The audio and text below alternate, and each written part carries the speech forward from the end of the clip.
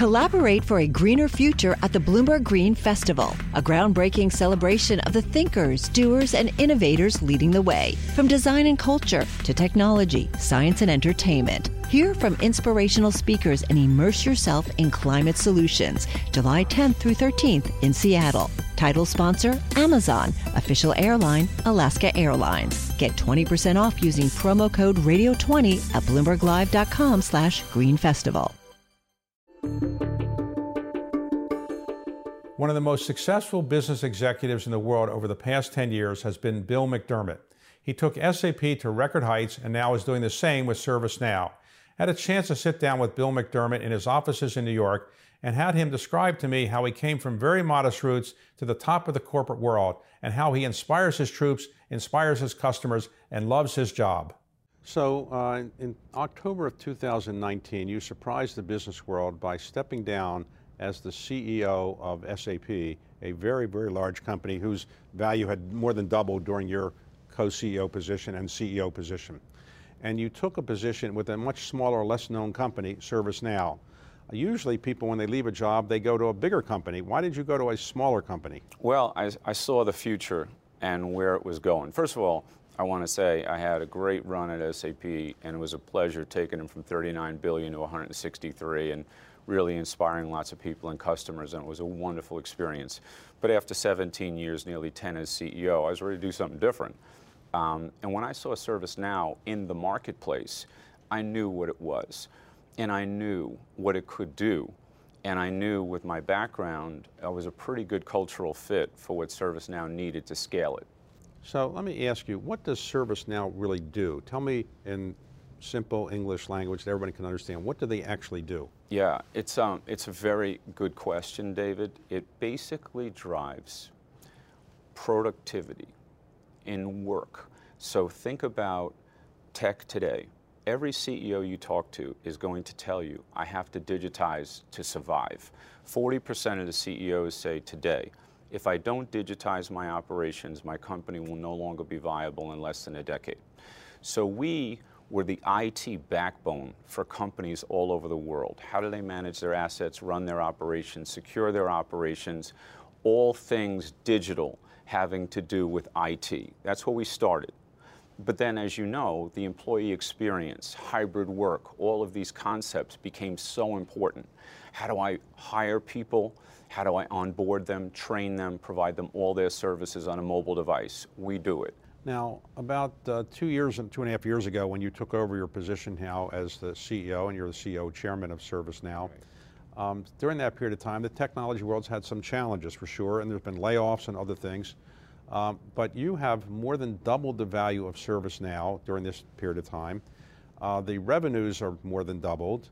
Operating earnings are up about 8 times, and you've doubled the number of employee base. So what was your secret sauce when everybody else was going this way, you were going this way? Well, I give all the credit to the original founder, Fred Luddy, because he had the idea, and he built the platform. And lots of people came into the company and expanded on that platform, but the original idea was to give people technology that truly enabled them to do things they could never have done before. So it's really a product-centric engineering company at its soul. What I tried to bring to the company is continue to expand that, continue to build innovation into that platform, but at the same time, build a truly global software market leader where everybody understood the brand, the hungry and humble nature of how we focus on the customer. A customer's everything here, and ultimately the value that we deliver. Somebody watching this, should they say, I should buy this guy's stock because he can do it another next couple of years as well, or is it you kind of plateaued? You can't keep going at the rate you've been going, I assume. I think we're just getting warmed up. You know, it's really interesting. Very few software companies ever make it to $1 billion. Even less make it to $5 billion. Even less than that make it to 10. We'll be the fastest enterprise software company to have ever gotten to $1 billion, 5, and 10 organically. In fact, it's never been done before. The world we see is so bright because we're like 5% penetrated in the enterprises, even that use our service now. So there's many that don't.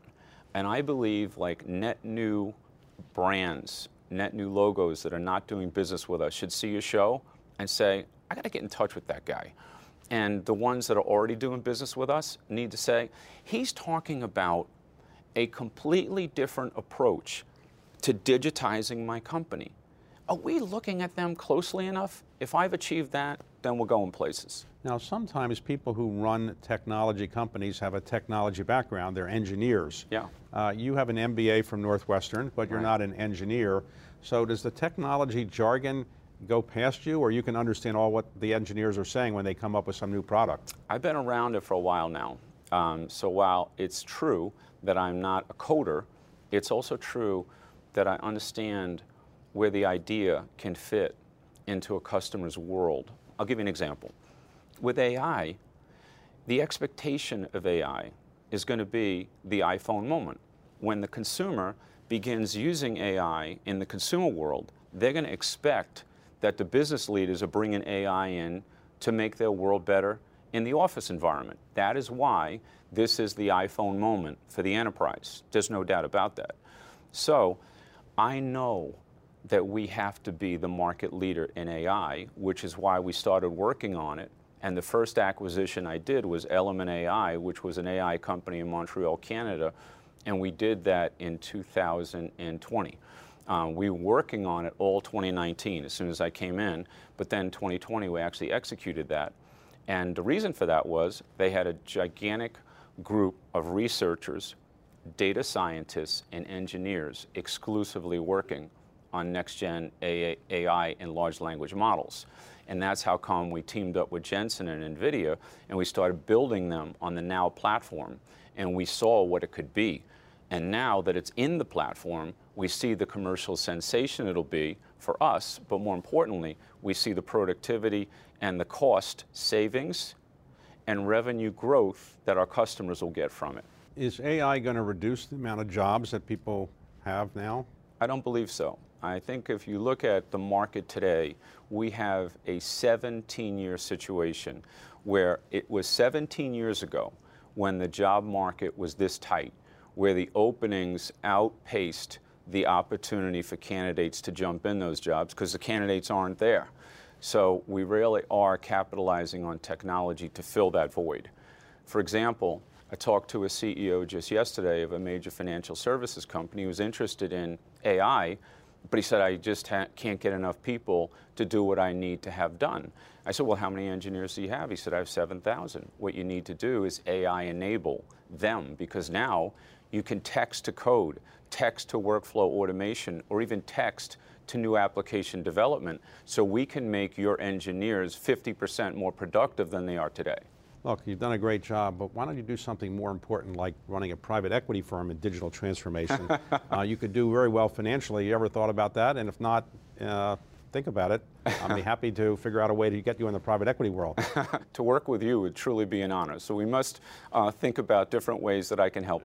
Collaborate for a greener future at the Bloomberg Green Festival, a groundbreaking celebration of the thinkers, doers, and innovators leading the way. From design and culture to technology, science, and entertainment. Hear from inspirational speakers and immerse yourself in climate solutions. July 10th through 13th in Seattle. Title sponsor, Amazon. Official airline, Alaska Airlines. Get 20% off using promo code radio20 at bloomberglive.com/greenfestival. So let's talk about your past. It wasn't preordained that you'd be the CEO of SAP or the CEO of ServiceNow and at the top of the technology world. Where did you grow up? I grew up in a place called Amityville, Long Island. I was born in Flushing, New York, grew up in Amityville, Long Island. And, you know, it's that Long Island grit. Now, when you were growing up, were your parents professional workers or were they blue-collar workers? What did they do? I come from a working-class family. My dad worked for Con Edison. He was a troubleshooter for Con Edison, meaning they called him the spider. He went into the manholes and basically worked on those high voltage lines to keep the electric on in New York City. And a very dangerous job, and he was great at it. Was that a safe job? No, it was not a safe job. Very dangerous job, in fact. I always admired my father, and the image that stayed in my mind, he worked the midnight shift most of the time, midnight to 8. I could just see him in the driveway chiseling the ice off of his windshield, knowing that he was going into New York to get into those manholes like the spider and solder those cables. And that was to put food on the table and give us a very nice life. And I had a great life. But you always did some working. From what time did you begin working for some money? I think the first time was around 10 or 11 when I was delivering papers door to door in Long Island. As a matter of fact, I remember the paper was Long Island Press. I don't even think they're in business anymore. But my mom, co-signed for me because you had to buy the papers and you got the money back when you collected it. So she put up the money for me, got me started. And I'll never forget what it took to be successful as a paper boy are the same things it takes to be successful today. I had to know my customer. I had to know how you wanted it. Is it in your door? Do you want it wrapped in plastic? Do you get upset if I throw it? There were all kinds of techniques. But why did I do it? Because I wanted them to be happy and I wanted them to give me a good tip. Well, you wrote a book about your life, and in that book you talk about the fact that sometimes people didn't pay you and you had to go and kind of ask them to pay for 2 or 3 weeks. Was that hard to do? It was, because when I went there and I asked them for $10, and that's a lot of money for paper, but I'm like, yeah, but you're 3 weeks in the arrears. And the technique there was not only to get the 10, but hopefully get 12, so I would get a nice tip as well. And I kept very good records. It wasn't too automated. It was a little book with check marks, and I was just showing them the facts. And if I show them the facts and you just, heart to heart with people, they'll respect you. Later, as a teenager, you bought a delicatessen. Yes. How old were you when you bought a delicatessen? I think we were about 16 in that, 16 turning 17, something like that. Where did you get the money to buy a delicatessen? I didn't have any. I was working 3 jobs. I was working at an Italian restaurant, VIP type Italian restaurant, finest supermarket, town of Amityville, always 3 jobs, whatever I could fit in. And it was kind of chaotic. And one day I saw a help wanted sign in this deli, and I traded in all those hours to go to the deli because the owner said, I can give you all the hours you need. But I took my bow tie from the restaurant, my white shirt, my tuxedo pants, and upgraded the delicatessen to how we would serve customers as a kid. Because I knew it worked at the restaurant. I'm like, why wouldn't it work here? And that led to a very good relationship, because when he wanted to sell, he couldn't have any buyers because nobody wanted to buy it, because it was Sunmark Industries, the Sunoco gas station, actually owned the land. They'd only give you a 1-year lease. He wanted $25,000. Everyone was like, why would I give you $25,000? They could take this lease away from me in an instant. I said, look, after no one else came to him, I'll give you $5,000. He said, $7,000 with interest. You pay me back in a year. If you don't make your payment, I automatically repossess the business. I said, great. So I still had the machine. Where did you get that money? No, I didn't. It was a loan from him. It was only a loan. It was only okay. a loan. It was only a loan. And if I didn't pay him, I wouldn't have had the business. But all of the people that brought the beer, bought the cigarettes, brought the potato chips, all the vendors basically said, we'll front you the first delivery on the arm. I said, I don't want anything for free. I'll always owe you that money. So the day I sell or close, you get your money back. Meanwhile, you know how I got their money back? That was the early days of video games. And I put asteroids and Pac-Man and some dinosaur game. My brother built the wall. And I learned this at the mall. I saw the kids plucking quarters into these machines one after another. I said, wow, I'll build a game room on the side of the store. We did that. I made more money splitting the quarters with the guy that actually owned the machines than I did slicing meat and making sandwiches. Well, what did your parents say? You're supposed to be going to high school. Did they say, how about going to high school? I'm so blessed because my mom, who's the best, and people that I knew that were great friends of mine, they actually worked in the store when I was at school, holding the place up. And then when I came out of school, I got right behind that counter and worked till midnight. All right, so you graduated from high school, and did you go to college? I did. I went to Dowling College in Oakdale, Long Island, because I could do all my classes on Tuesday and Thursday, and then be in the store all the other days. All right, so when you graduated from college, were you still owning the delicatessen? Yes, I was. And at that time, I made a decision. I got a job at Xerox, which was a dream job, and at that time I sold it. And then we invested that money in a great beach house with my parents down in Myrtle Beach, South Carolina. So your job at Xerox was to be a salesman? Yes. You were selling what was a complicated product at the time. But at that time, it was copiers, and it was electronic typewriters and printers and fax machines and all that. So you did that for 17 years?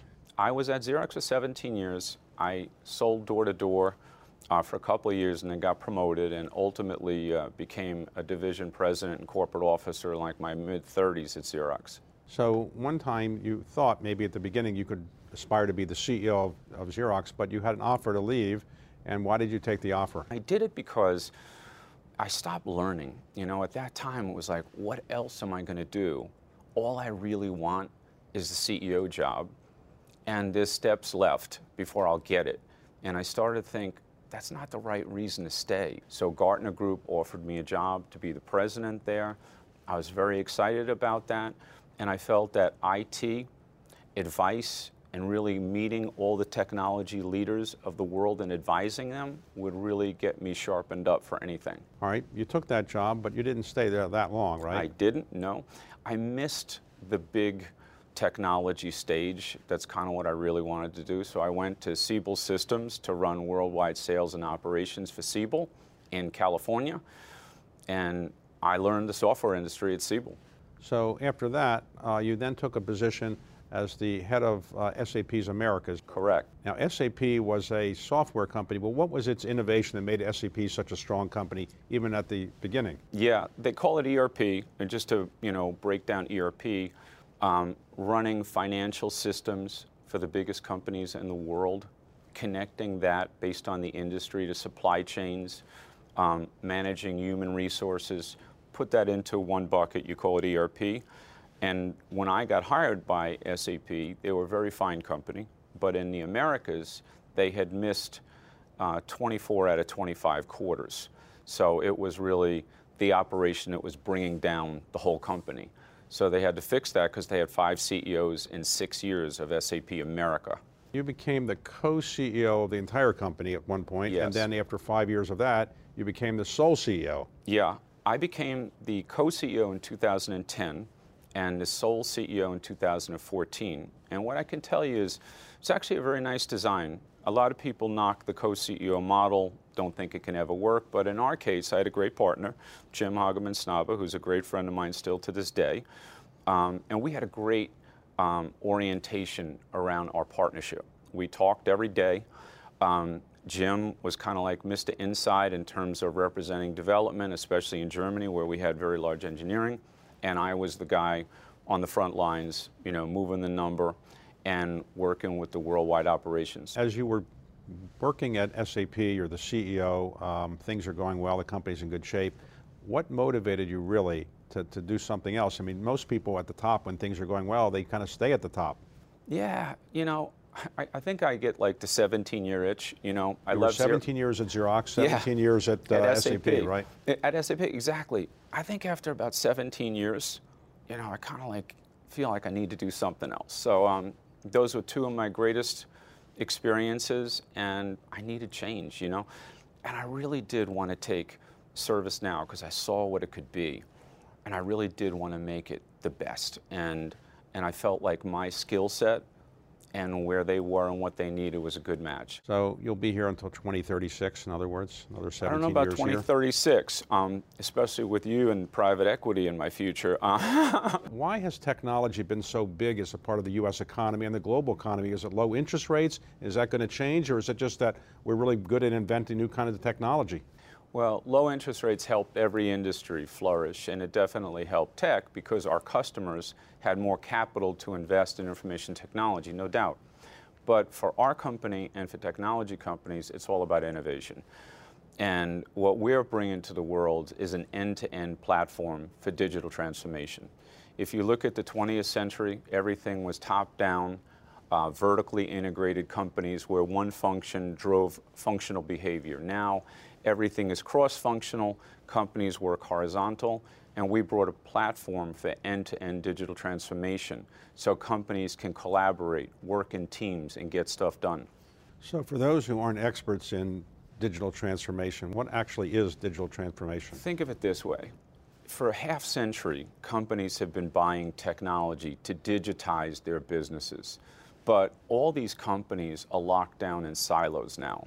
So they optimized for functions, but they never understood that the world would go for complete teamwork, a team orientation. Everything has to come together in a horizontal stream of innovations. So you're obviously a very good salesman. What is the secret to being a good salesman? You can get anything in this life you want if you help enough other people get what they want. I care about what you want. I care about what you need. And when I understand that, I can compose solutions, thanks to the great team that I'm fortunate to work with, that matter. And if I say something to you, if I make a promise to you, no matter what, you will get that promise kept. I'd never break my word. And I think that's what it's all about. So in your business career, what's been the best advice you've ever received? I think the best advice I've ever received is just, in the long run, play the long game. You know, most people grossly overestimate what they can do in the short run and grossly underestimate what they can do in the long run. So I've always tried to take a long view and not be so focused on just the here and now. So today, I'll have a very complete day in New York City. I'll meet some of the biggest CEO business cards in the world. But as I make those trips, I'm constantly thinking, what do we got to look like 5 years from now, or maybe even 10 years from now, to keep up with having ideas that they don't even know they, need to know about, but we need to know where we need to take them. We have to invent the future we want. We can't wait for somebody else to do it and try to copy them. It's already too late. So constantly trying to see around those corners, long view. What's the worst business advice you ever got? Go for the money. Don't go for the money. And I would just say, like, any career choice you make, any deal that you do, it's not about the money. The money is nice to have, but it's much better to do things that are sustainable. So when you take a job, do it because you're loving on that culture and you believe it's a match with your personal DNA and who you really are. When you're doing a commercial agreement, yeah, the transaction's nice and you want to win it and you want to accomplish things, but that relationship is so much more important because that is sustainable and it's long-term. So your ambitions is to grow the company and maybe do something else later on after you're happy with what you've done here. Any aspiration to ever go in government or public service? You know, I would love to. I do think that there's a place to give back and to serve, and I think public service needs executives that have experience, especially global experience, where they've actually physically been to all these places around the world and have a sense of culture and the dynamism of humans, no matter where they're located, and how to really do the right thing, not just the convenient thing. So it would be an honor to someday do that up the road. It's way up the road, but I wouldn't rule it out. Now, in 2015, you were walking down the steps of your brother's house, and you fell down, and glass fell into your eye, or went into your eye. Yeah. Can you describe what happened and how you dealt with that loss of your eye? It was a rough night because I had a giant water glass, very thick, slipped on the stairs and met a concrete foundation and glass and my face, and the glass actually went through my eye and cut it in half. And dealing with that was a pretty traumatic experience, to say the least. But I'm so blessed to be here, and I think I have a greater appreciation for everything. And I've also learned that vision is not just about what you see, but it's how you make other people feel and how you feel by making other people feel good. So you had, as I read, about 11 surgeries to kind of save your eye, and ultimately they could not save your eye. That's correct. I lost that battle, but I think I won a bigger war. Look, it's an incredible story, and congratulations. You started with virtually nothing and built up a great reputation in so many different industries. So thank you. I wish I had bought your stock when you came here, but I can still buy the stock in the future, I guess, right? It's not too late, David. Thanks for listening. To hear more of my interviews, you can subscribe and download my podcast on Spotify, Apple, or wherever you listen.